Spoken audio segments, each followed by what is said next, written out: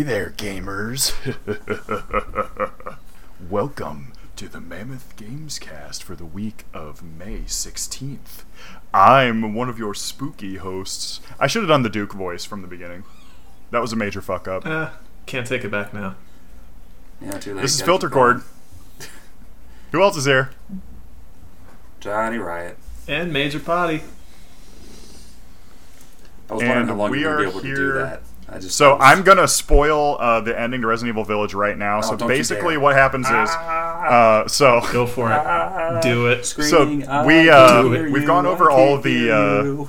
We've gone over all the releases in a previous episode, so we are kind of still coming up with some more side episodes that we can do during the month. Definitely let us know about that on...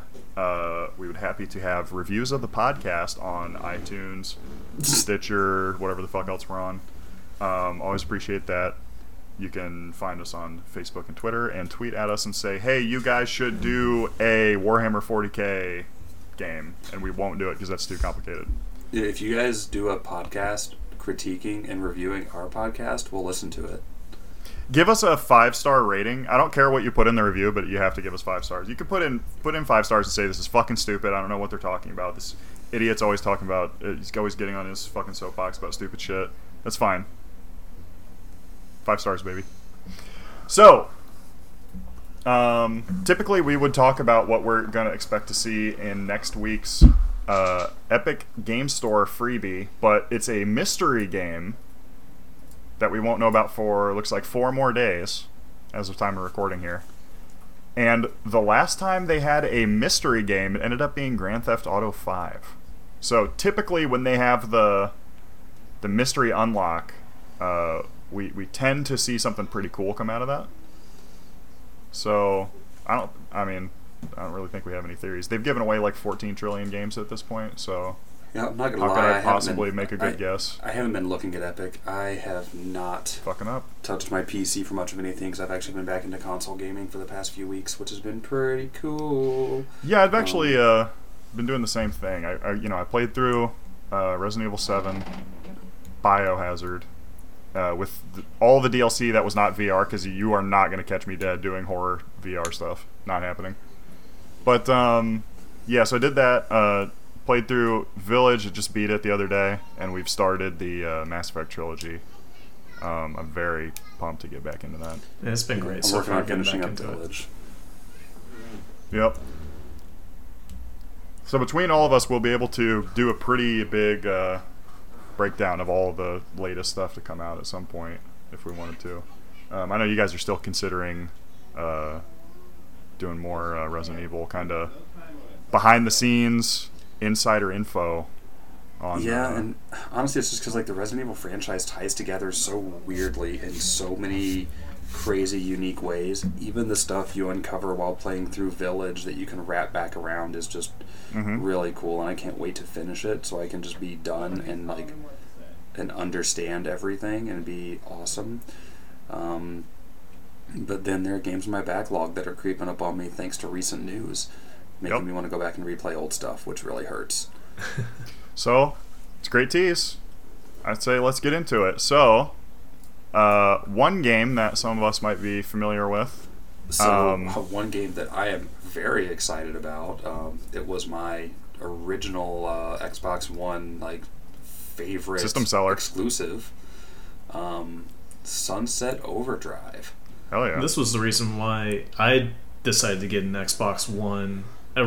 I hadn't gotten the console day one. I waited, and it was the combination of this with Master Chief Collection and seeing that they were adding more than just your numerical iterations that led me to wanting to get an Xbox One. And I have no regrets. I loved Sunset Overdrive. Dude, Sunset Overdrive just felt like it was a game made for me.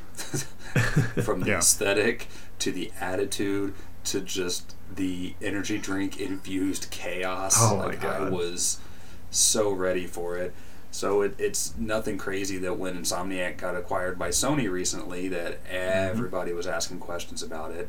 Everybody was wondering what was going on, and back then the talk was that Microsoft still owned Sunset Overdrive, but that specific game, but the IP as a whole was part of Insomniac, or Microsoft still owned Sunset Overdrive, like all the craziness. But then we got some potential news this week. Yeah. And it's looking like we may end up seeing a Sunset Overdrive 2 in the near future. Yeah, it's at least possible. When he was in so the director at Insomniac that had worked on Sunset Overdrive, Marcus Smith, was having kind of just a big kind of PlayStation, internal, like what kind of stuff you're working on. I think he's working on the Ratchet and Clank game right now. So, which just went gold, so right. He's not working on it anymore. Was working on. So, in this interview that he did with GQ, he said, "I think there are a lot of stories that can be told in that universe. I would love to return to it. I had a lot of fun making that game. So it's not a definitive answer, but basically they were saying, is it possible? And he didn't say no. So it is physically possible. Another quote, he said, "I mean, never say never is my approach when asked about a potential second game. Quote, obviously we're a part of Sony now, but we own the IP, so there's nothing really stopping us other than we have a lot of really exciting things in the future." So there's kind of been a rumor that there was a potential Squeakquel being pitched and talked about. So that's possibly still going on. And additionally, there was a variety of rumors circulating that a quote-unquote revamped Sunset Overdrive could be coming to PlayStation 4 and 5. Sony hasn't commented on it, but a lot of people who typically make correct guesses have been making this guess as well. Sony has recently trademarked, was it just the Sunset Overdrive name again? Yeah, I think so. Mm-hmm. Yeah. So it'll be interesting to see. I think the big brain move here is to release the definitive or whatever Sunset Overdrive for PS4 and 5. When that's about to hit, then you come out and say, oh, and depending on the success of this, we're working on Sunset Overdrive 2. Dude, could you imagine Sunset Overdrive with haptic feedback on the PS5? Oh, I'm That'd be really cool. excited. That'd be cool. It was such a dumb the haptic feedback everything of about like that game. Oh, sorry. It's like the grinding on power, or the grinding on power lines and stuff is just ridiculous. And I could totally imagine that haptic feedback going through. So many different kinds of weapons and stuff in that game are all going to feel so different as you're firing them. The game was just a greatest hits of everything that applied to me, and it reminded me of everything I loved about so many different games. Mm-hmm. That was exactly what I was going to say. It's like, imagine the haptic feedback of like when you're grinding on the rails and the guns. I mean, I still think like one of my favorites was the rocket launcher that was the teddy bears that you would, or was it a grenade launcher? I can't remember which, but God, that thing was hilarious to fire out. Dude, I just love firing like 7-inch records at enemies. Oh my God, Yep. yeah. It was so dumb. And the disc for the game looking like a record, just like splattered with the orange stuff around it. Yeah. The energy Never drink. look back. That's like the one game that I just never got rid of once I got it. And the fact that it was, right off the bat, create a custom character and play through the story as your character, I had fun with it. I had a lot of fun with it. Seeing the main character like wear a like awesome denim vest and half the time be portrayed with like a mohawk of some kind and like just like sketched up skinny jeans. I was like, this is stupid. I love this. I think Mike... And it had like almost horror elements from time to time because of all the monsters you were fighting. So it felt like someone just picked my brain in several different places and were like, and we're going to make this a game now. I think my character ended up looking like he had a pirate jacket on and he had like one of those mascot panda helmets on as well. I just went full ridiculous as much as I could with my character. Nice. So, as we look at, now a PlayStation title, used to be an Xbox exclusive, we've got some information on some future Xbox exclusives, before and we go, you are not going to be happy. Before we go into that, how do you guys think that they would try to do a rollout of Sunset Overdrive and a potential sequel? Yeah, I think hitting with the remaster first, that seems to be like a big thing now, that a lot of companies are doing remasters to kind of test the waters, I think. Yeah, I think that's the And to see, sound like, theory, yeah. okay, does anybody still give a shit about this? It would have to be I- a cheap yeah. remaster for sure. Yeah. Yeah, you hit the remaster. Obviously, it was a good looking game. It's not like it has 9K textures that need to be up-resed or whatever. It was very smartly went for a stylized look that I think will age well and be easy to port to additional consoles and everything. Do you see a remaster of this being like a day and date launch for PlayStation Plus? That could be a smart move, but that would make it difficult to test to see if people are interested. True. Because I see a lot of the remaster stuff. So a lot of people will say stuff like it seems to just be cash grabs, which is true of Skyrim. Yeah. But I think typically it is studios kind of testing. Like we've heard, so we're playing the Mass Effect trilogy remaster. So we've heard BioWare say, like, we want to do Mass Effect stuff again. We don't really know if we have it anymore after Andromeda and then, Anthem just shitting the bed.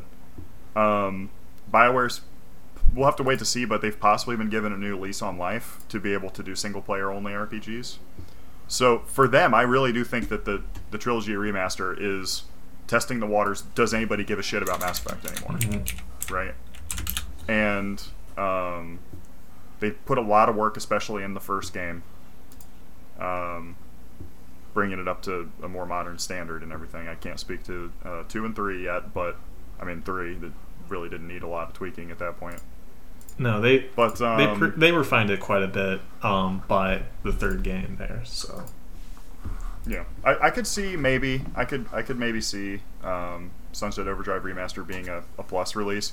That is if they have already committed to making a sequel, right? right. Yeah, if Then they you get it commit out. enough to a 2, then yes, doing that as a plus release would instantly be a success because it would have people invested. I don't know. I think I was looking at some other stuff, and I almost wish we could get like maybe just a set of Insomniac remasters because I think there's some cool possibility there. You could. But imagine like Resistance, like as like just a package. Like imagine a really weird triple pack or double pack of some Insomniac remasters. I would definitely pay money for, but maybe if they just dropped some Sunset Overdrive, it would revitalize something old in there that might give us something as far back as make them look at some other Insomniac games they could bring back to the current gen. Yeah. And then I guess my other question is, do you see Sunset Overdrive with Insomniac being owned by PlayStation now being exclusive to PlayStation, or do you see it coming to both platforms or all platforms? No, I think they would want to. I think they it would keep stick it. with Sony. You think it's stick with Sony? I'd say it would stay exclusive. I think that Yeah, just because of Sony's model, from what we've seen, which, like I teased, we're going to also talk about Xbox on this. But Sony's model, when they acquire somebody, they're not interested in sharing. Yeah. Well, Sony also prides themselves on just knowing that you're going to buy their system for their games. Right. That's something that they completely crushed with during the entire PS4 generation. Was, yeah, this could probably go somewhere else, but why It's not bother? going to. You're going to buy it here anyway. I mean, they have still been very cagey about even releasing shit on PC. Right. I mean, how long did it take them to put Zero Dawn out on PC? Oh yeah, they wait until Zero it is Dawn built came out completely fucking dry on decade console. almost. Horizon Zero Dawn came out So- in 2017, right? So it would have been 3 years before I did a PC. Really, that's way more recent than I thought it was. I mean, it was the reason why. Seemed older for some reason. Breath of the Wild overshadowed it, and Breath of the Wild and Switch came out in 2017. Yeah, it was like January. Yeah. Yeah, February 28th, 2017 for Horizon Yeah, Zero Dawn. February.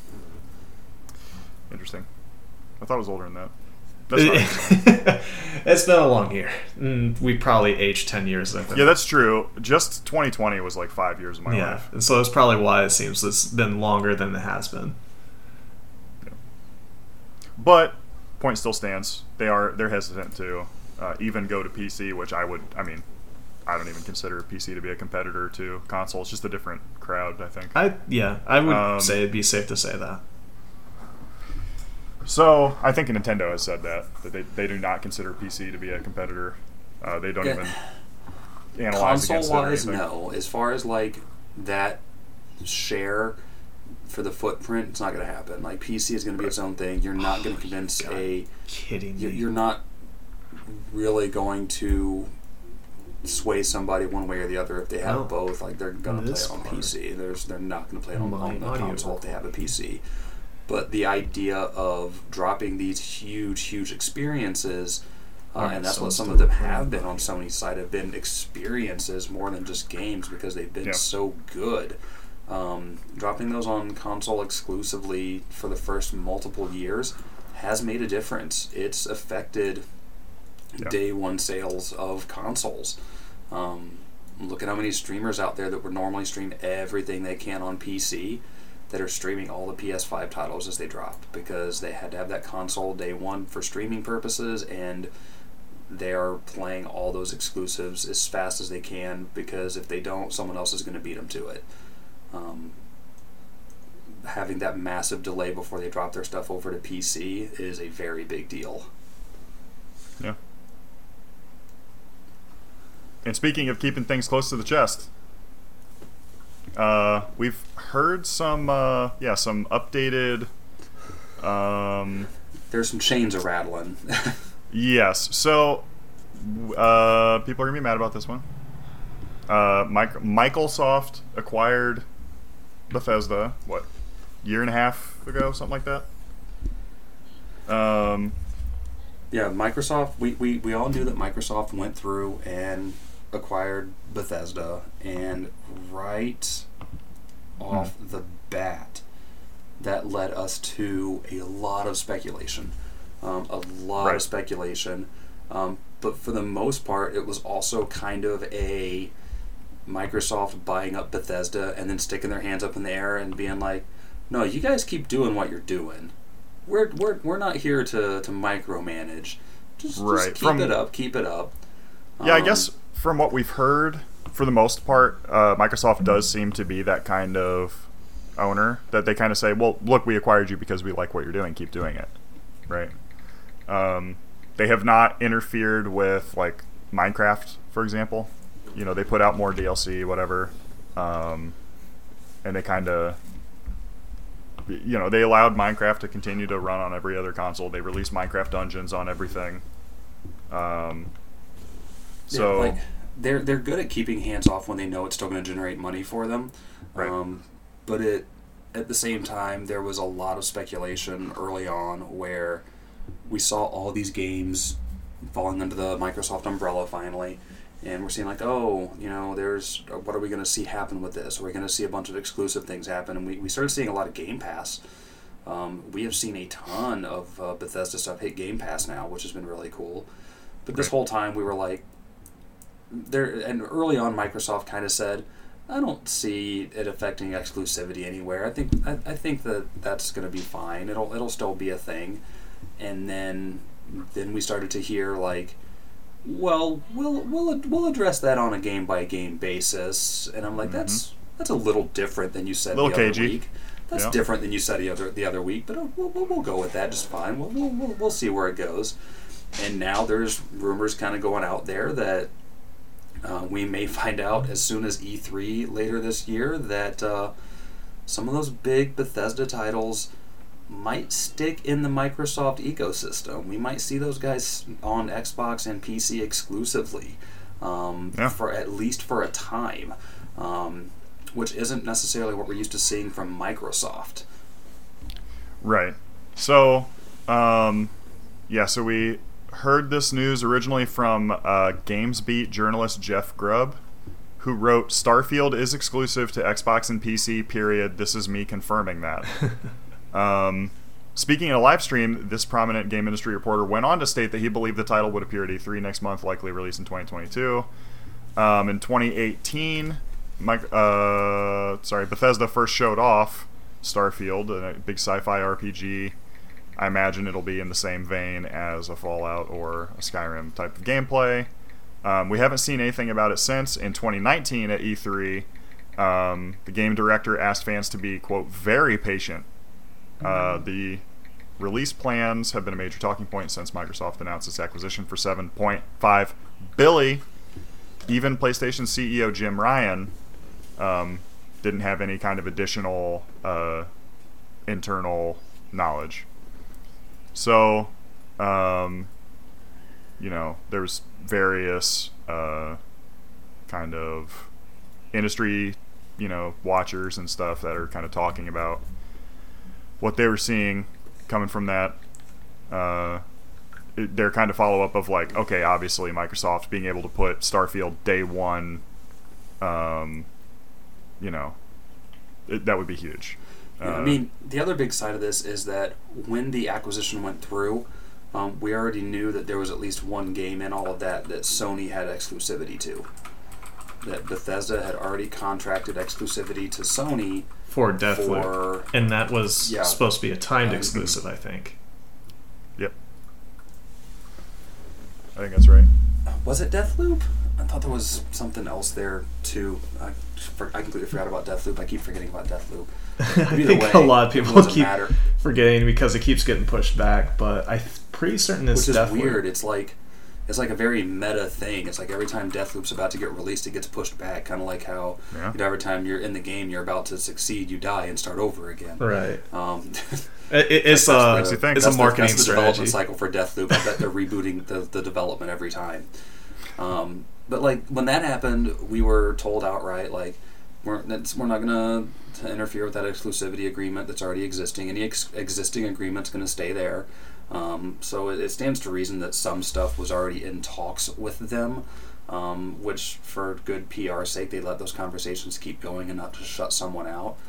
But if the big thing is we haven't seen enough of Starfield yet to really know what to think. What all was in the trailer for Starfield? Like I can't honestly remember seeing it was like anything. A planet and a space station, I think. Okay. Yeah, like there wasn't enough there for us to know if this is going to be a very huge deal or not. It's completely possible that like they might announce this as an Xbox exclusive and PC exclusive, and then it could be a flop for all we know because there's not enough out there about it yet. Right. Now, will it be? Likely not. I mean, the big deal is that like right now more people remember the bad Elder Scrolls 6 announcement that day than talking about Starfield, because Starfield was supposed to be their big baby, and Starfield was supposed to be their new thing they were working on that was going to be huge, and then they were supposed to have that very awesome announcement for Rage 2 with Andrew WK's live performance that terrified people in the crowd because he was too aggressive and party hard for them. But thanks to Walmart leaking Rage 2 a week and a half early, that killed the hype because that was going to be their reveal, which was going to be dope. This was going to be their next big thing, and then we ended up getting that Elder Scrolls announcement instead. Right. And it was just essentially a placeholder to say, yeah, we're working on it, don't worry.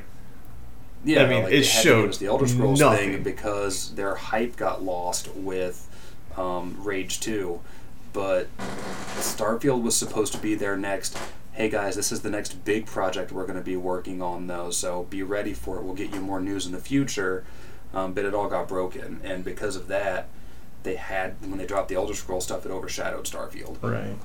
So I really still don't know how to feel about it, because, let's face it, there's only so many ways something like Starfield can go, and the way we've seen games already going as far as like space games with things like No Man's Sky and all the updates that it's gotten, and then we also have other stuff like the Outer Worlds and things like that. I need to know more about Starfield and how excited I'm going to be.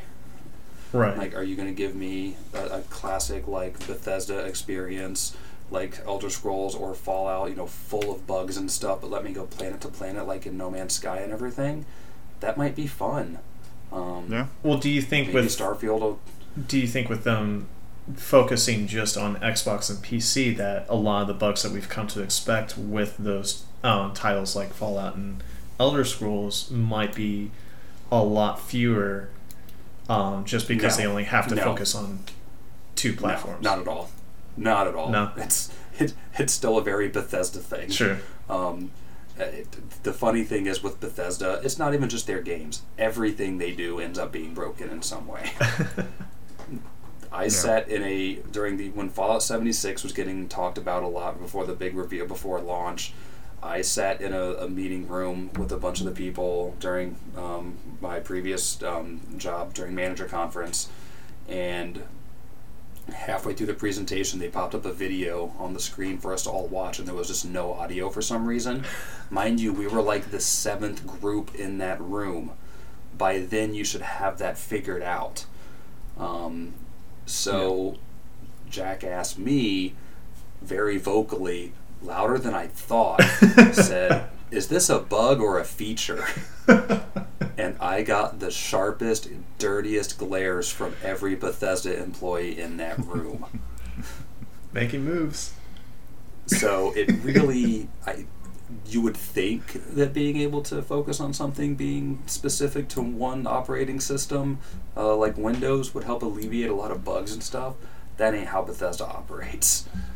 Yeah.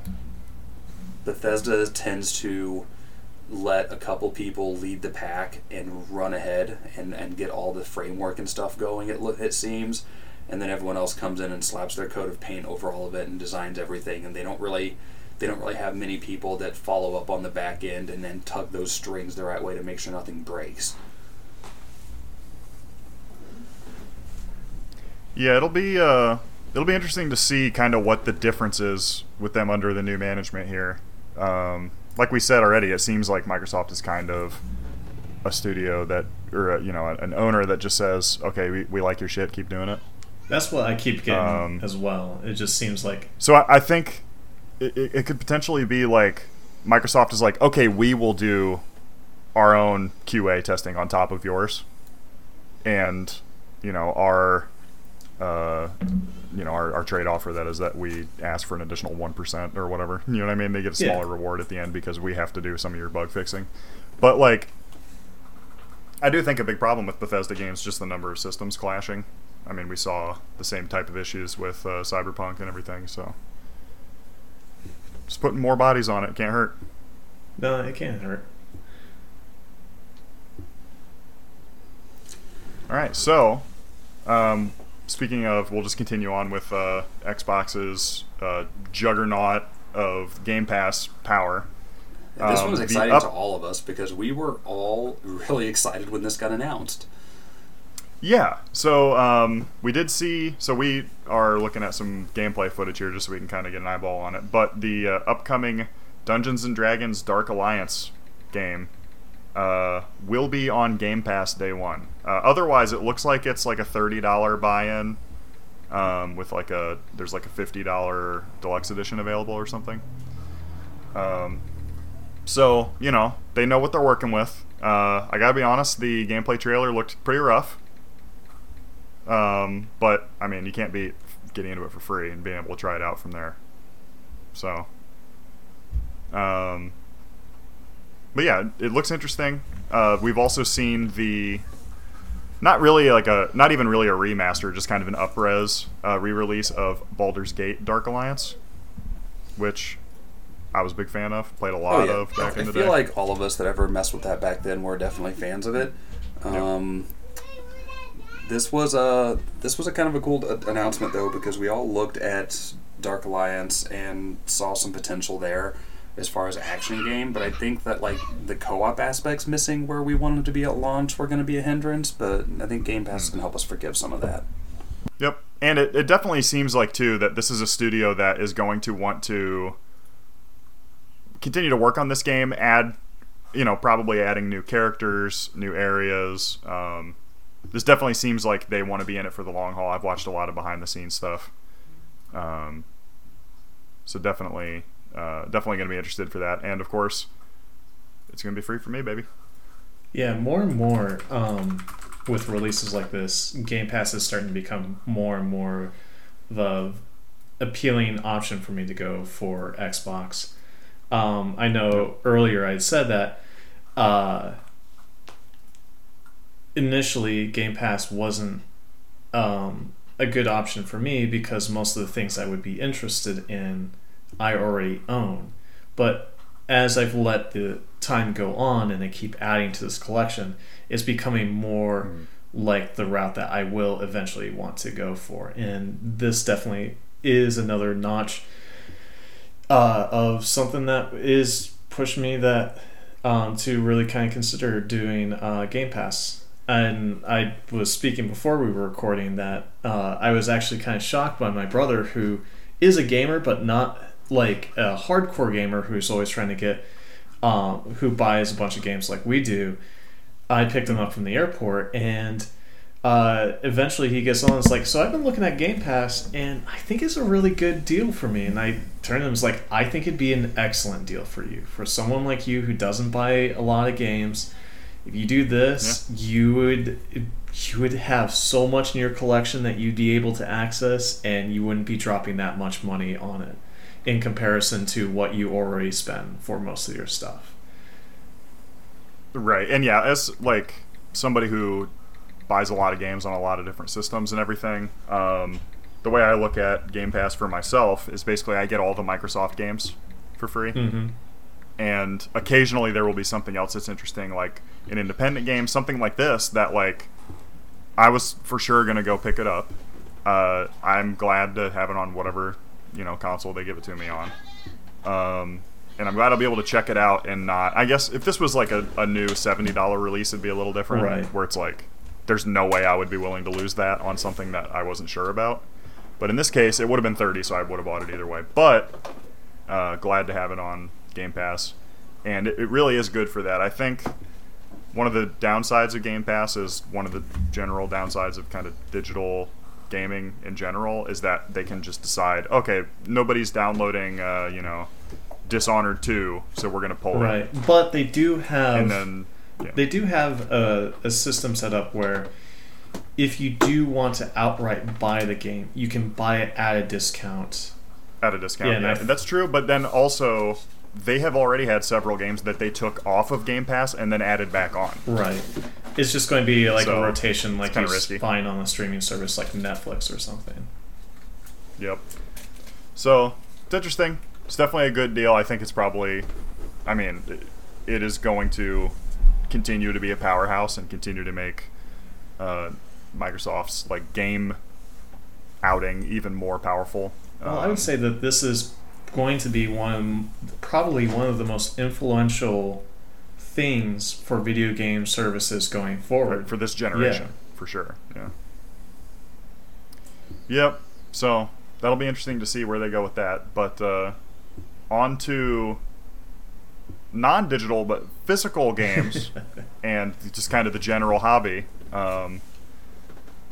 Several retailers, the original news story was Target, but several retailers are going to stop selling Pokemon cards and really a lot of just general trading card type stuff.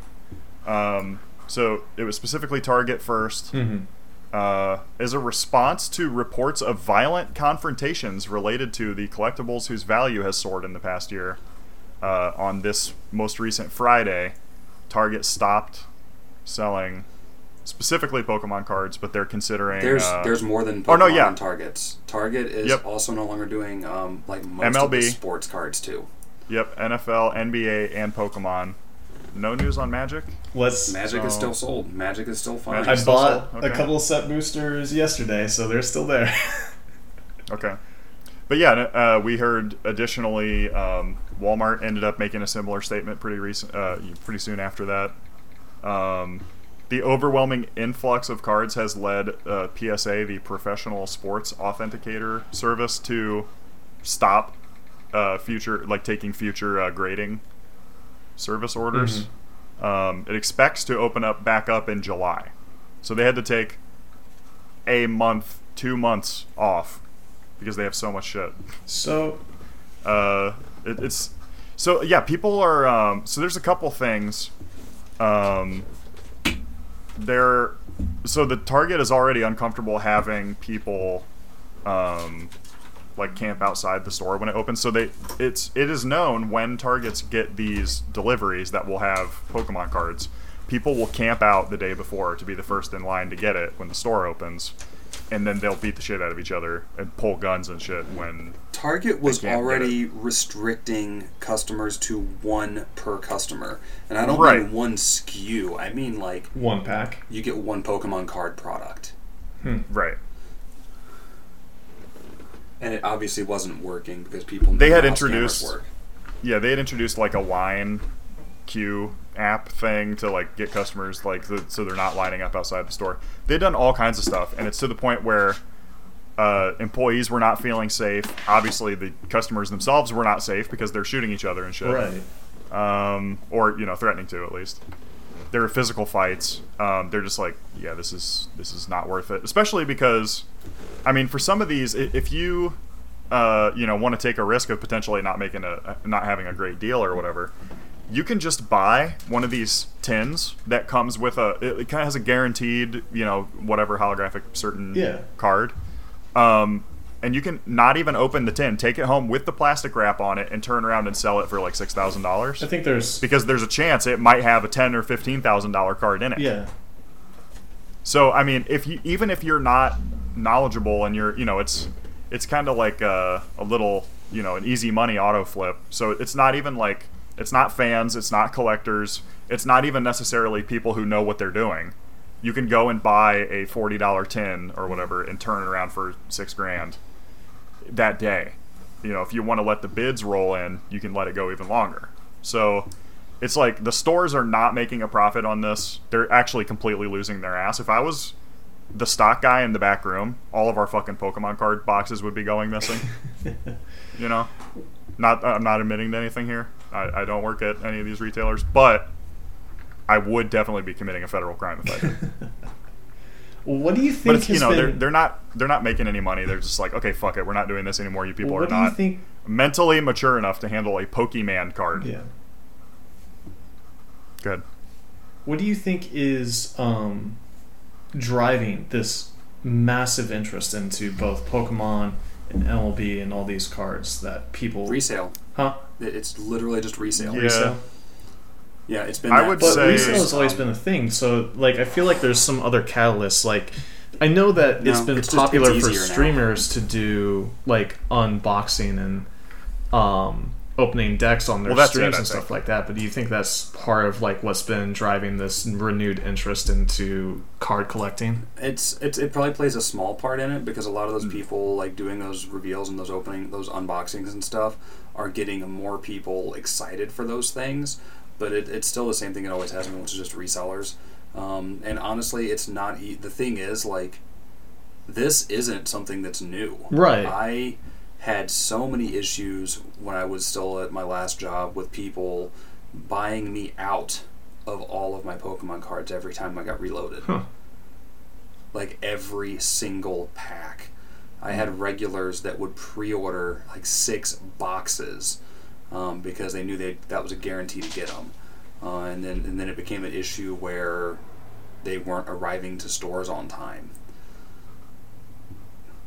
Yeah. And some stores were getting their shipment on different days than other stores because it would be delayed. So one person would sweep into one store, buy everything they had, and the next day when they arrive at another store, they'd buy them all there too. Yeah, it's I mean, if you're looking for a root cause, I would say the slow collapse of Western civilization. But I mean, it's just like I think that the streaming and the YouTubers and everything have kind of like it is completely broken into mainstream. It's almost like the Beanie Baby craze, sort of. Right. Where like at a certain point, it's like Bitcoin. There's a lot of shit going on like this. It's like the graphic card shortages. There's a lot of stuff going on right now for the same reason, which is basically that all of this shit has gone completely mainstream. Right. So again, you can have no knowledge of what Pokemans even are, and you can go into a store and buy a little thing that has some weird art on it, and you can make $5,847 or whatever. So like, there's no reason, there is no disincentivization of anything on Pokemon cards, right? Right. On MLB cards, on graphics cards. If you can get your hands on a typical retail sale So my buddy just did this. He bought a 3080 graphics card at the store because he happened to be in Micro Center when they got their delivery and put it out on the shelf. So he went and grabbed one, and then he bought it for $650, which is retail cost, and then he put his inferior card that he was replacing Oh, jeez. to sell online, and he made $1,000. I mean, it's like the supply and demand chain has completely shattered on these. Nobody actually knows the real value. It's this type of shit that, like, you know, maybe 5-10 years ago, you know, I had some original sets that had some holographic cards that were fairly not rare, but you know, there weren't a shitload of them, and mine weren't in good condition or anything. I mean, they weren't in horrible condition, but they weren't great. They're not mint. They weren't graded. And you know, I could have thrown my holographic Charizard online and made $100, and I would have been happy with that. What is the actual real value of a holographic Charizard card? It's like $1 or something. Right. But for some reason, people are paying $146 trillion to get the 001 edition. It's like, it's completely speculative. Nobody actually knows what the value of these things is. It could crash at any moment. It could continue to spike. It's hard to tell, and like this is happening on like 100 fronts at once. Right. So like Dogecoin is like halving in value every time Elon Musk makes a cringy tweet. NFTs have already completely bombed. Like, it turned out they never had any value whatsoever. But there's still some weird like people hanging on because they just want to hold. There's like, I mean, companies are still getting in on NFTs and shit, so that's weird. Well, the New York Pokemon Times card did thing is a going on. podcast where they were talking about NFTs, where they made an NFT of one of their articles and were able to sell it for several $100,000. Yeah, it's totally bizarre. It has no actual value because I can go look at that. I could make my own NFT, and I don't own the copyright, so they could sue me or whatever. I don't really give a shit. But you know, it's so bizarre. It's well, I think the technology behind NFT it's completely speculative. allows for like a digital equivalent to what you see like with printed art nowadays. So like it's Or like a painter signature or something. exactly. It's a proof of authentication that this is one of a select number of few. But now we're in this weird grayscape where we're paying for something that isn't actually physically real, and say a power outage could make this completely gone one day. Granted, the same could be said. A lost password. Yeah. Granted, the same could be said for, like, say, a piece of art in a museum, and the museum catches on fire, and the art is lost to the fire. Or somebody sneezes on it. Right. And my favorite description of NFT was somebody. It was a rough one if I can remember now, and it was the idea that if you were to go into a museum, and somebody were to tell you that you can buy the Mona Lisa for like so many millions of dollars, and you say, "Oh, dope, cool, yeah, I'll buy that," and then you go to grab it, and they're like, "No, you can't take it though. It stays here." Right. And then they're like, "No, what you get is a piece of paper that says that you own it." The certificate of And then and you get a certificate that says you own it, but it's also not displayed next to the Mona Lisa or anything like that. What it actually is if you go out that hall and down the stairs and then about three doors on the left, there's a janitor's closet. If you open that door and then move, and it's if you move some of the boxes and stuff that are there out of the way, your certificate's on the wall right there where it says that you own it. One day I do want to go. Well, it's there. like the difference between an art collector and a art enjoyer, I guess. Like, I like to have. So also, I don't have taste, so most of my shit is like movie posters and stuff that I like. Right. But I don't have the original movie poster that was hung in the Chinese theater or something. You know what I mean? Like, I have a reprint because I want to look at the thing, and it makes me remember the time I looked at the funny lights, you know? And that is a plebeian, you know, normal, commoner way to look at it. And then there's, like, you know, for the Mona Lisa, for example, it's not the most masterful painting ever made. You know, there was some woman that had alopecia, and a guy made a photo of her because she was rich or something. Right. So, like, it's not. It's the fact that it's extremely rare, the fact that it's been kidnapped 30 times, the fact that it should not have survived from the time period that it was created, anyways. The fact that the guy that made it was cool. The fact that it's the original and we can see all of the layers of paint and how they've been added, and it's fragile, and if people touch it, their acid from your skin will wear it down over time. All of these things is what makes it valuable, right? And really, that's the thing, is like, I don't want to sell the Mona Lisa, I want to sell the receipt for the Mona Lisa. That's where the money is, right? It's the title, basically. It becomes an accolade. It's weird, I don't really get it, but yeah, it's completely speculative. It does not actually hold any real value, which is true of a lot of things. I mean, well, it kind of, half of the shit I own doesn't have any value, so that doesn't bother me. An object is only worth the amount of money that someone else is willing to pay for it, and I think that's what a lot of this comes down to, is that some of this is matter. Some of this is people because they genuinely want it, and some of it is an issue of pride and ego, where they see something that is in high demand, and if they're the ones that claim the ownership, then they have and we're also in like economic uncertain times.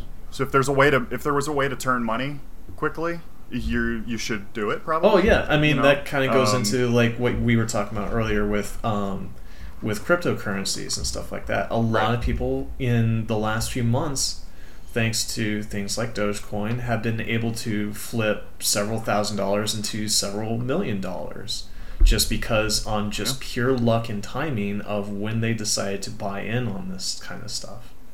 And not to quote New York Times again, there was another really good podcast that I would recommend checking out, that they did on Friday about exactly that, where someone had put their life savings early on in Dogecoin at the beginning of the year, and they managed to turn that into several $1 million. Yeah, and it is the type of thing, I guess there's like a survivor bias type of thing going on, where you don't hear about the guy that actually you do sometimes, but it's typically not a funny story, of the guy that put his life savings into BitConnect and got completely fucked on it. Which happens all the time, of course. But it's weird. We're in a really weird time. It's hard to just be I don't want to say like a casual level, but it's hard to be like a low tier aficionado of something. If you are getting into Pokemon card collecting, this is the worst possible time to do it. If you want to build a computer, worst possible time to do it.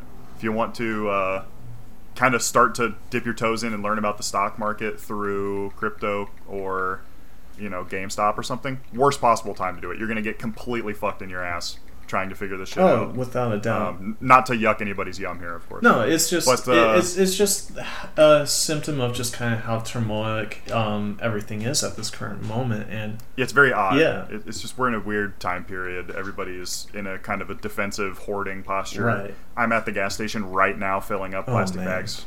So, I had to fill up on premium on Wednesday just to be able to pick up my brother from the airport, because everyone down here in Florida panic bought, despite the fact that the gasoline that we get here in Florida comes in through the ports and not that gasoline. Unrelated pipeline.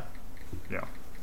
That comes from offshore shit. Exactly. So it's like, very odd. But yeah, it's an economic uncertainty thing, and also I don't know, as we have been for, I guess, like 10 years, we're on the cusp of World War III, probably, so that doesn't help. When the bombs drop, I want everybody to know that I had the rarest Lickitung card, so that'll be my legacy. They'll find me, my Diary of Anne Frank will be a book of, like, 3 kind of semi-rare cards and absolutely no money. No gold bars, no jewelry, nothing that can be turned into liquid wealth. Just your N7 helmet. My N7 helmet, which I do not have batteries in. That's a waste of batteries, in my opinion. All my fucking smoke detectors were dying, so I had to go scavenge up some 9-volts. I went and completely bought out the convenience store. I'm like, why do you people not have 9-volt? When I said 9, he didn't know what I was talking about. Dang. I'm like, it's like square. The plus and minus are right next to each other. They're not on opposite sides. Right. And it was. I've been having a hell of a week with batteries. But are batteries getting sold out? More at 11. Check my New York Times podcast appearance to find out more. And don't talk about batteries. Okay. I'm sitting here like legit looking at battery operated lawnmowers because I'm an adult. Hell So, yeah. I don't need y'all's gas shortage. I'm about to buy a battery-operated lawnmower so I can take care of my yard. How many AAAs did that bad boy run on? A lot. A Man, fuck fucking batteries. shitload. My security cameras at the house take batteries, and the only batteries Bad. I have die in like a day and a half because I don't have the super, super good ones that it came with. Yeah, So my cameras are rechargeable. you're gonna want to. They last depending on the activity level that they capture. You're gonna want to hardwire that into your house, but then also you'll probably die while trying to hook that up. I have a bunch of stuff. I have like a doorbell video thing that I want to install. I have like I'm gonna put ceiling fans in on all the lights because there's rooms with no fucking fan in it in Ohio. Not happening. And I had to do that with I'm my just house. so nervous of just getting my fingertips blown off. That's hate not that hard. It's not too bad. Installing the ceiling fans actually was a lot simpler than what I figured it would be. It was pretty straightforward. I mean, there's like 3 total wires. Yeah. Right? Well, unless you're So, getting the remote should be pretty controls, then you got to do a little bit more. Don't But need that. it's just wiring up to the module, and then from there wiring up to the rest of your house. Fine. So you just have to turn off a breaker. Yep, too. and that's all. You see, I'm also worried about that because I've seen some guys catch some arc flashes at those panels. Oh yeah. It is a horrifying sight. So we actually do have some good news before I go on about how I'm going to die this week. So yeah, we got a couple good news stories and then a funny news story, I guess. So we'll dig into one person in particular is excited about this. Final One person. Fantasy Exiv Fan Fest. Yeah, Final Fantasy XIV just had their annual Fan Fest, which is normally done in person. It's just their big hype-generating thing for all the 14 content to come. But a couple months ago, we found out that there was a new expansion dropping for Final Fantasy XIV later this year. And this year, Fan Fest was held remotely, but they made sure to go all in on it. To no surprise, I was very excited. The big deal with the new expansion, Endwalker, is that you'll be going to the moon. And for anyone that knows Final Fantasy history, that was Final Fantasy IV. That was the big thing about Final Fantasy IV, was that you ended up going to the moon. So lots of cool things happened. First of all, a lot of music that was being played for it was very reminiscent of music from Final Fantasy IV, which was one of my favorites. But we got a release date. The new Endwalker expansion drops on November 23rd. We got confirmation a couple of months ago on the new class that was coming, on one of the new classes, and that was going to be the Sage. They announced the other new class for this one, which is going to be the Reaper, which is just a huge edgelord of a class. It's funny because when the Sage dropped, that was supposed to be like the epitome of light, like the person that knows all like the awesome magic spells, like the bright shining beacon of hope. So a lot of people were thinking, what is going to happen class-wise, because all the classes have been similar to other ones from other games. People were guessing Necromancer, and that's about what we got with the Reaper class. It's a class that uses a Great Scythe.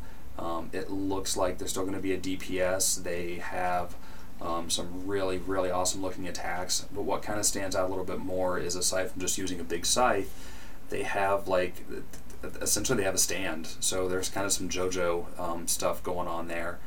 Damn. You have an awesome dark little figure that can either attack on your behalf for you, or it can attack from within you. So I think that's kind of cool. What sucks though is everyone in the world's going to play as this class. Like, as soon as this drops, you're going to see nothing but people playing this class. Mommy step in. Yeah, it's going to be like when they added the... What was the class they added to WoW that you had to be a certain level? The like Dark Knight or whatever? Folks, I'm going man. back in time. I don't even remember because I did not play enough WoW. Yeah. It was probably during like the Lich stuff. So Yeah, it was. it's like it's going to be the same thing though. But with Final Fantasy, the big deal is that you can always just switch jobs on the fly. When they announced Rogue and Ninja, that's all people played as for the longest time, and it was awful because I remember playing with people that were playing those classes but weren't used to playing those classes. And so they were using abilities from the wrong classes, because this was back when you could mix abilities you learned with any other job. So people were taking the tanking abilities and putting them on their DPS, which is not how you do things. Right. I remember getting yelled at for being the tank, for not being able to hold aggro enough because the DPS was using my abilities as well as their own. You can't fix that. It was the dumbest thing. Someone straight up yelled at me for it, and I was just like, are you serious? You're spamming my ability over and over on top of doing massive amounts of damage. You're an idiot. So here's the real question. All of the Final Fantasy Tactics heads will have my back on this. When are they adding the calculator class? Dude, I am like anxiously awaiting for something like that, and I was joking around during the reveal because they did the countdown for the Final Fantasy. Like, they did a countdown timer from 60 seconds down when the event started, and when numbers were going across the screen, I jumped in chat and it was calculator. Like, numbers, calculator confirmed. And like, my friend lost it. Well, wasn't it like the like argument in game was that they would do like physics proofs that would like convince the universe that you were right about physics, and then it would cause like demi or gravity or shit like that so to the happen. The calculator class would be able to use any skills learned elsewhere. So like all of your spells, your summons, all that fun stuff. Mm-hmm. But you could use it based on height, based on level, based on how much your current brave levels or your timer was at, stuff like that. Yeah. That's what it was. Is that you were able to mess with number inputs. Yeah, you were able to like take advantage of anybody. It was essentially the idea of like level 3 Doom in some of the other Final Fantasies, where it was like any character that's a level divisible by 3 is going to get inflicted with the spell and get hit by it. It was that, but on steroids, because it wasn't just based on level. It was based on your height of what you're standing at. It was based on your different stats and stuff, and it was mind-blowing because you could seriously build the most overpowered characters ever. As just Right, it allowed you to really break... Like, if something normally scaled off of, let's say, attack score, or like strength or whatever, you know, that score, you could instead say, instead you should scale based off of my, physical height. So if you're at the top of the map, your height translates to a strength score of like 1,000,000, and you just unleash a fucking unholy attack. Like, Calculator was dope. I loved it. Yeah. And there's a couple classes left out there that I like. We haven't seen Geomancer yet, so I'm excited to see that. That's the one I was thinking of, where you're like tricking physics basically. Yeah, depending on the terrain that you're standing on, you can do damage like earth-based or like damage based on that terrain. Yeah. So if I'm standing in some grass and stuff, I can have like Ivy wrap around your legs and slow you down, which was really cool. It's like a conditional version of like an elementalist class. Kind of, yeah. It's all based on where you're standing at the time. Love that. So that was a cool one I'd love to see happen. I would love to see a Beastmaster be a thing. I would love that, because that was one of my favorite classes back in 11.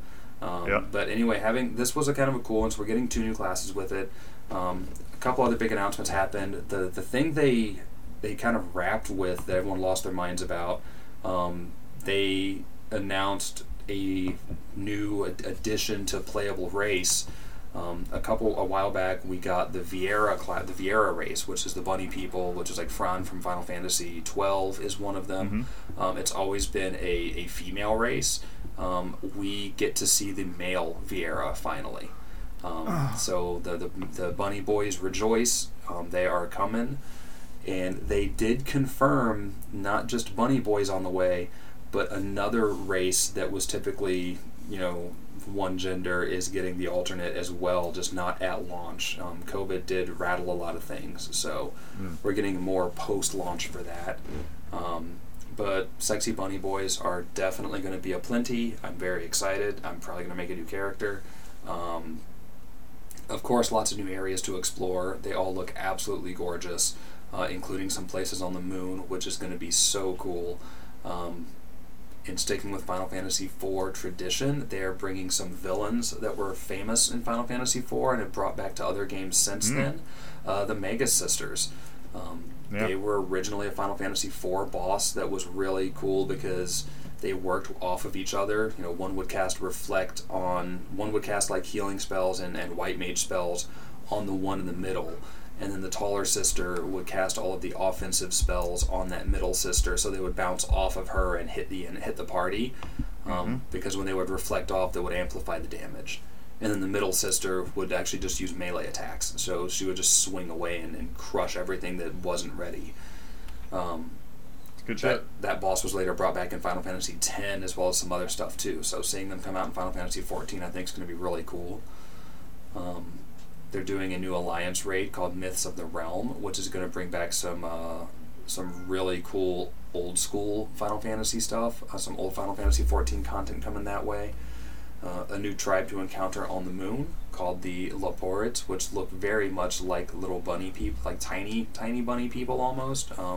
Maybe more like, yeah, they're still bunny-like. It's weird. They remind me a lot of the Namming Ways from Final Fantasy IV that some people would remember too.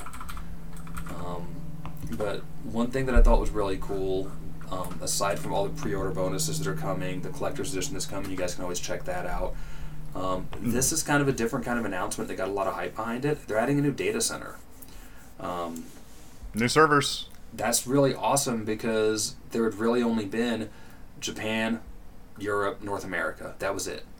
Oh, so yeah, if you were in like South America, you just had to deal with lag. Yeah, so if you were in more specifically like Australia, New Zealand, places like that, you had to choose those other ones that you were still kind of far away from, so ping was an issue.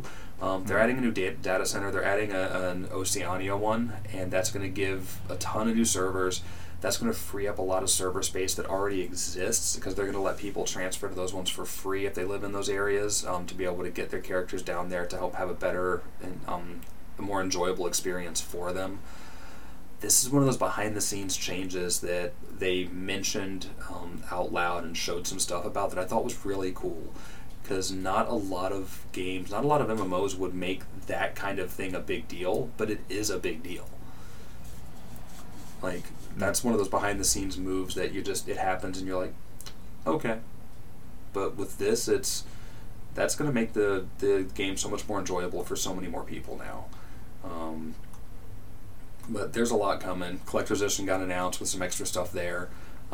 As stupid as it is, and sticking with all the Final Fantasy IV stuff, I'm going to not only need to pre-order it, but I'm going to need to get the Deluxe Edition, at least for the digital content, because 2 of the pre-order bonuses are little cute minions that you can have in the game follow you around.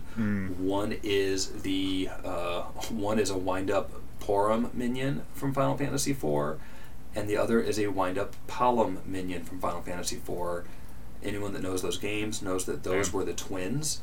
Some of my favorite characters in any Final Fantasy game, but having both of them as minions is going to be super cute, just to have to rotate them around. But yeah, Final Fantasy's Fan Fest, there's some videos out there. Check them out if you're a Final Fantasy XIV fan. If you're a Final Fantasy IV fan that's been thinking about getting into Final Fantasy XIV, it's also worth checking out. Of course, there's that Final Fantasy XIV trial that can take you all the way up to level 60 or 70. And it can also give you, yes, level 60, and it gives you content all the way through the first full expansion of the game. So it's a lot. Yeah, this is I think between this and Elder Scrolls Online, I keep looking at these two, and I keep thinking maybe I should give these a shot here, and for whatever reason, I've still yet to give them a shot here. Dude, 14 having the free trial that takes you so far is definitely worth it.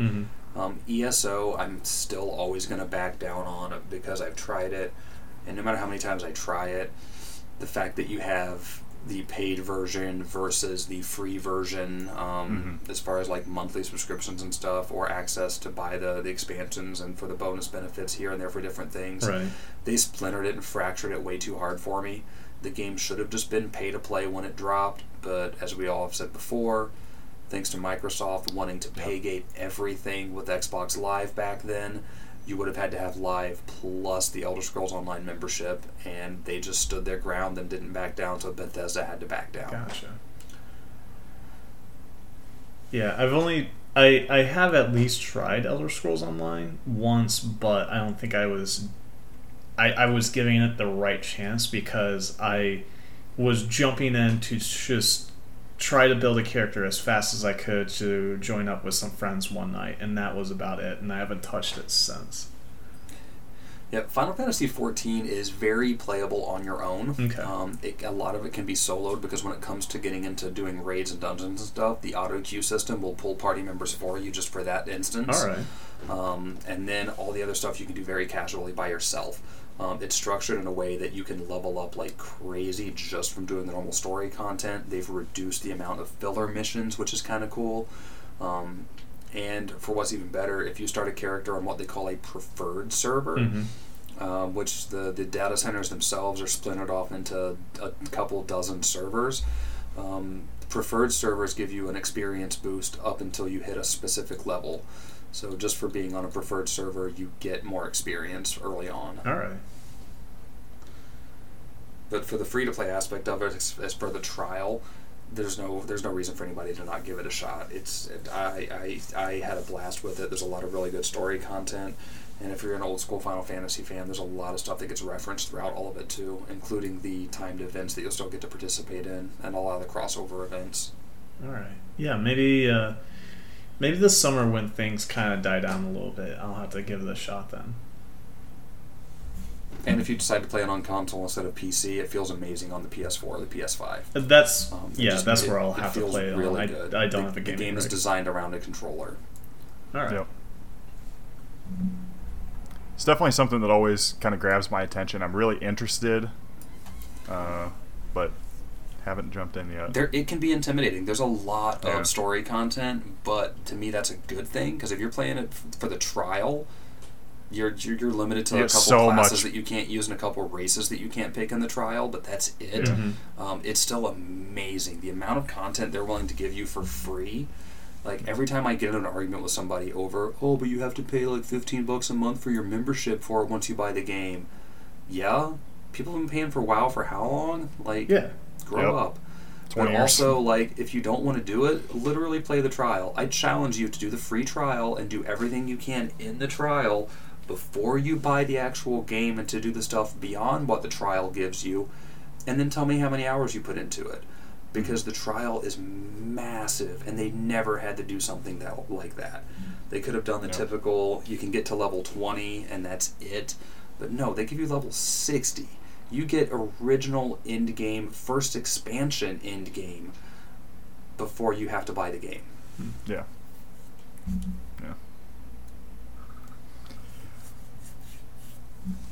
So, we ready to move?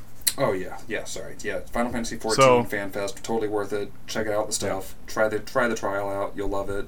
I mean, the trial's hard to say no to. Oh yeah, without a doubt. So if you have the hard drive space, it's there. Yeah.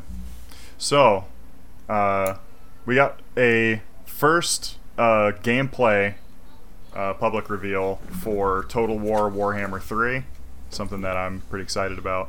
The previous games, like Total War, is very hit or miss for me.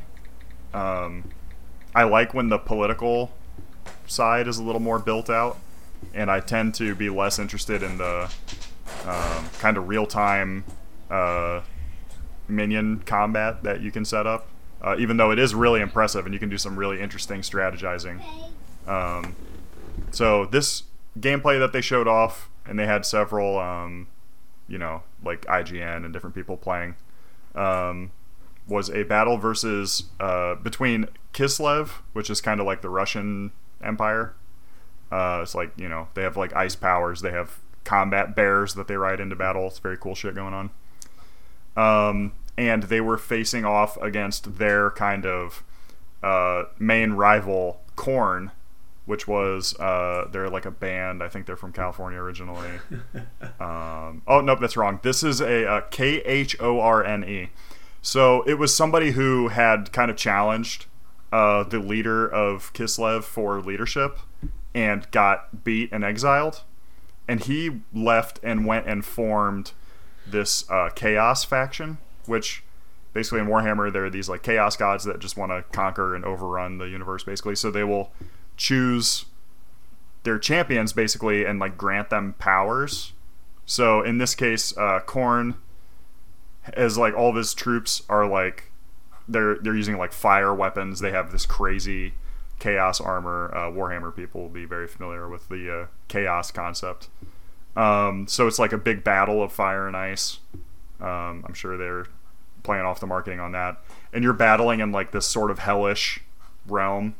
They're upgrading like tower, like defensive combat. So when you're fighting at a stronghold, you can set up these towers that will have a much more impact on combat than they did previously. So that was a change that the studio had originally made in Total War 3 Kingdoms, and they're kind of implementing it into their other games, of course, which is definitely a good idea. I'm really hoping that the political simulation makes it over, even though it seems like obviously you are not going to be having diplomacy with just like chaos magic powered barbarians.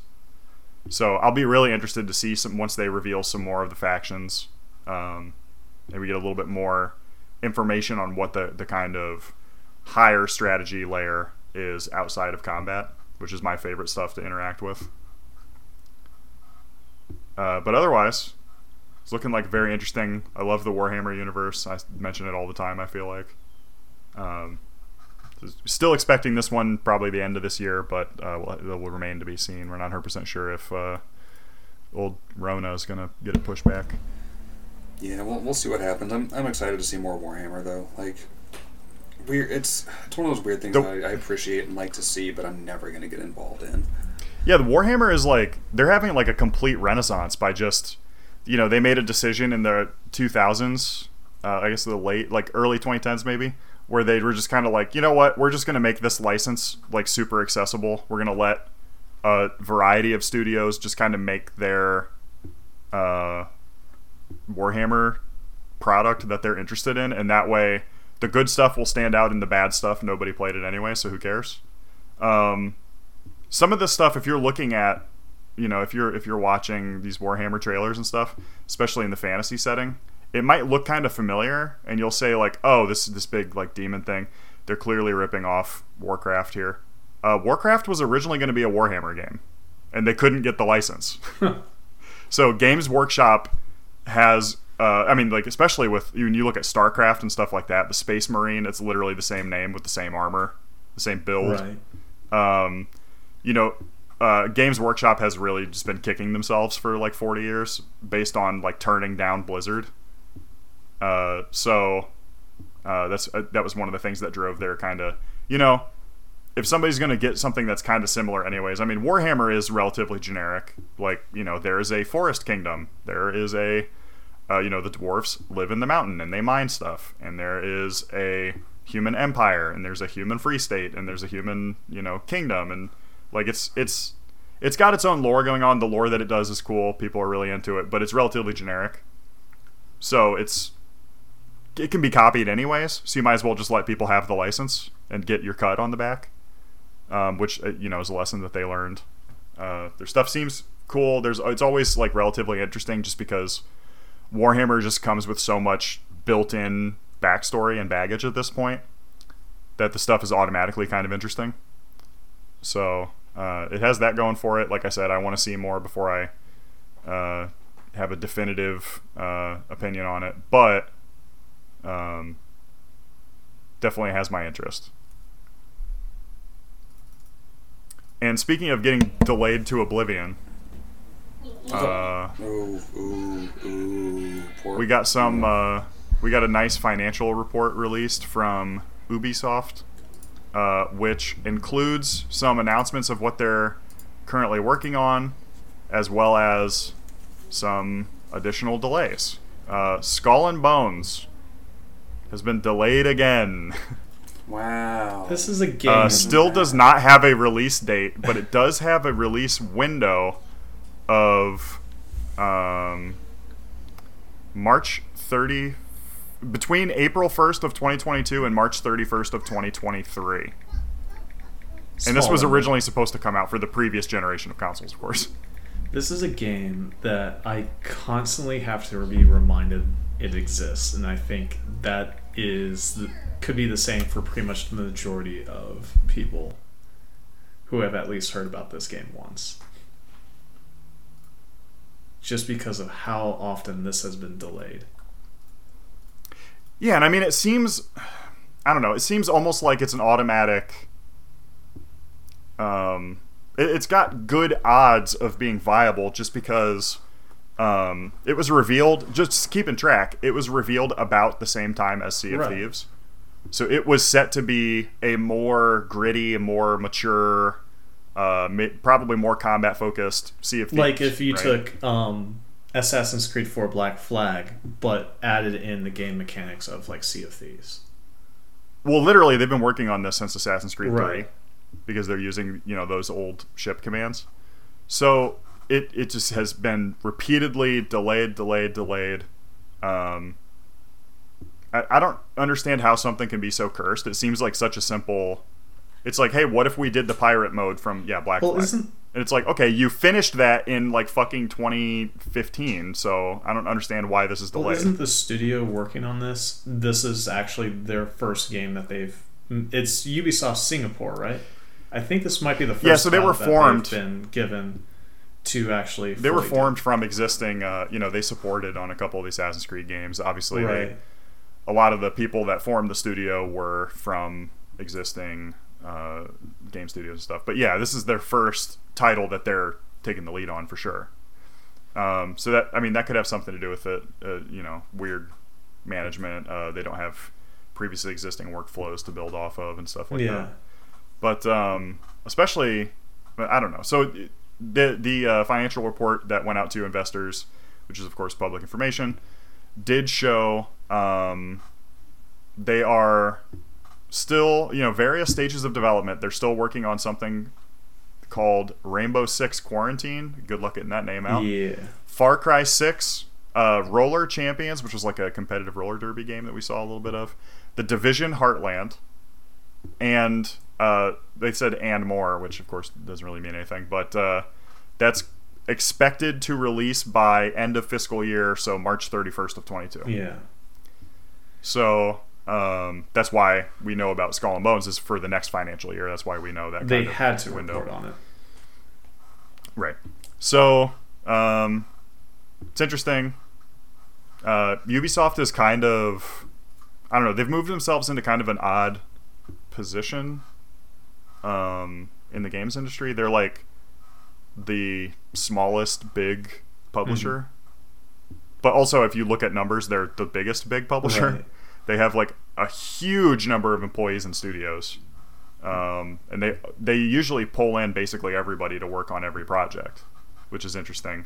We talk about their kind of employment practices a lot. So they've had some bad news recently that have put a damper on a lot of stuff with just generally like kind of toxic workplace Right. stuff, which I guess is unavoidable at this point. But in general, they try to really keep their employees. They have a longer Retainment. like retainment than most game studios do. They try to keep people employed and like just transfer them to new projects or new studios rather than do big layoffs, which is really good. It's probably because it's a French company, which has some of the most powerful and also some of the most like hostile unions in the world. So they're just like, okay, we're not going to piss anybody off here. We're just trying to be cool. Everybody stay cool. So, French people will riot at, the cost of living going up 2 cents. So I love that. It's my favorite thing about French people. Famously, I have beef with the French. So, you gotta have respect. You gotta give respect where it's due, though. So, I don't understand how this game is so... They're so defeatist about it, I guess. It's really odd. Like, I would have released it in early access 10 years ago. Well, And just leave it in early access for 1,000 years. Who gives a shit? I was just thinking, you have this, but then also was Beyond Good and Evil 2 even mentioned at all in this earnings call? That's true. Because that has been kind of along the same story as what Skull and Bones has, and they're both Ubisoft titles as well. Yeah, so maybe Ubisoft has found the point where their kind of market model has failed. I don't know. It's kind of strange. I mean, this is one of those things where like they release a game and it makes like $2 quadrillion profit, and then they're like, okay, this was a failure. Yeah. It didn't hit our expectations, and it's like, bro, what? It's really odd. Like I just don't. I don't know. And they're very public about their data. They're much more public than most studios are, which is a major problem in the game industry. They were forced to be because of a few years ago the potential buyout of Vivendi. They really started to panic about how Well, they were really leaning on their existing investors and seeking new investors, so they were just opening up the books basically at that Exactly. point. And it worked out for the better because they were able to stave off that buyout. Yeah. So, it's interesting. We'll have to wait and see.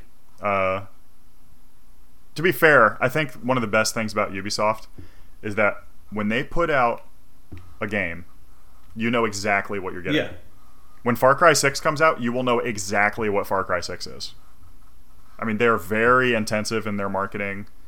They do a lot of gameplay demos, behind the scenes stuff with journalists and everything. So No, that'll be interesting to see. You buy a Ubisoft game, you know what you're going to get, and it's getting to the point where It's like the most transparent purchase of all time. Well, they're even building a brand of, like, granted, it's always been a Ubisoft game, but I think they're like doubling down on the actual, like, almost a Marvel-esque branding of this is a Ubisoft game.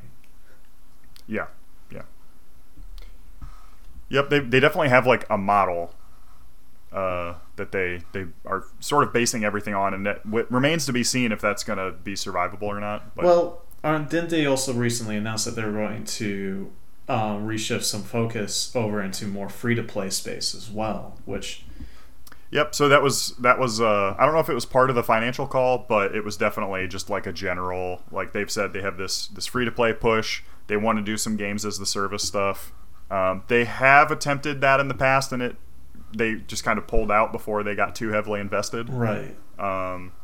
Which I think that's what confuses me about Skull and Bones, is that Ubisoft does not seem like a studio that's afraid to say, hey, we're not going to put good money after bad. There is no such thing as sunk cost. This is not going to work. We're done. Yeah. So my thing is, put out. It is impossible that Skull and Bones comes out and it's the best game ever made. It's not happening. No, it's at this Like point. it's simply impossible. So I don't understand why. Either you release what you have, and just, if people like it, commit to work on it longer, and if they don't. Well, they have to have spent hundreds of millions on it on this point. I wonder if the reason why Skull and Bones has been delayed so much is because their thought process is that they want to use this as the flagship for whatever financial model that they want to go after, because they liked the success of the sailing features for the Assassin's Creed games. They know people were really hooked on that. They've seen how much people become attached to Skull and Bones, but they want to release a financial model that retains that kind of attention and revenue flow for it. And so I wonder if the delay is because they have to revamp the model for which how Skull and Bones is, and that originally this was just going to be a full retail game, and that maybe now they're trying to rework the way that this is done to make it a free-to-play game. That's interesting. That's a theory that I just kind of was thinking about, because originally wasn't Skull and Bones supposed to be only ship combat? Like, I think that was, and they were there was. I think they had said that there was going to be no, like, individual player character. And then that you were the ship and crew. And then I think they received some backlash on that, and I think they might have revamped it to that there might be. Granted, this is just me trying to come purely from memory. Yeah. And I think that might have resulted in their first delay, because they were trying to rework it based on the response that they got from their initial announcement of that this is only for the ship. That's interesting, because it definitely does at this point seem like there have been different versions of this game that existed. Right.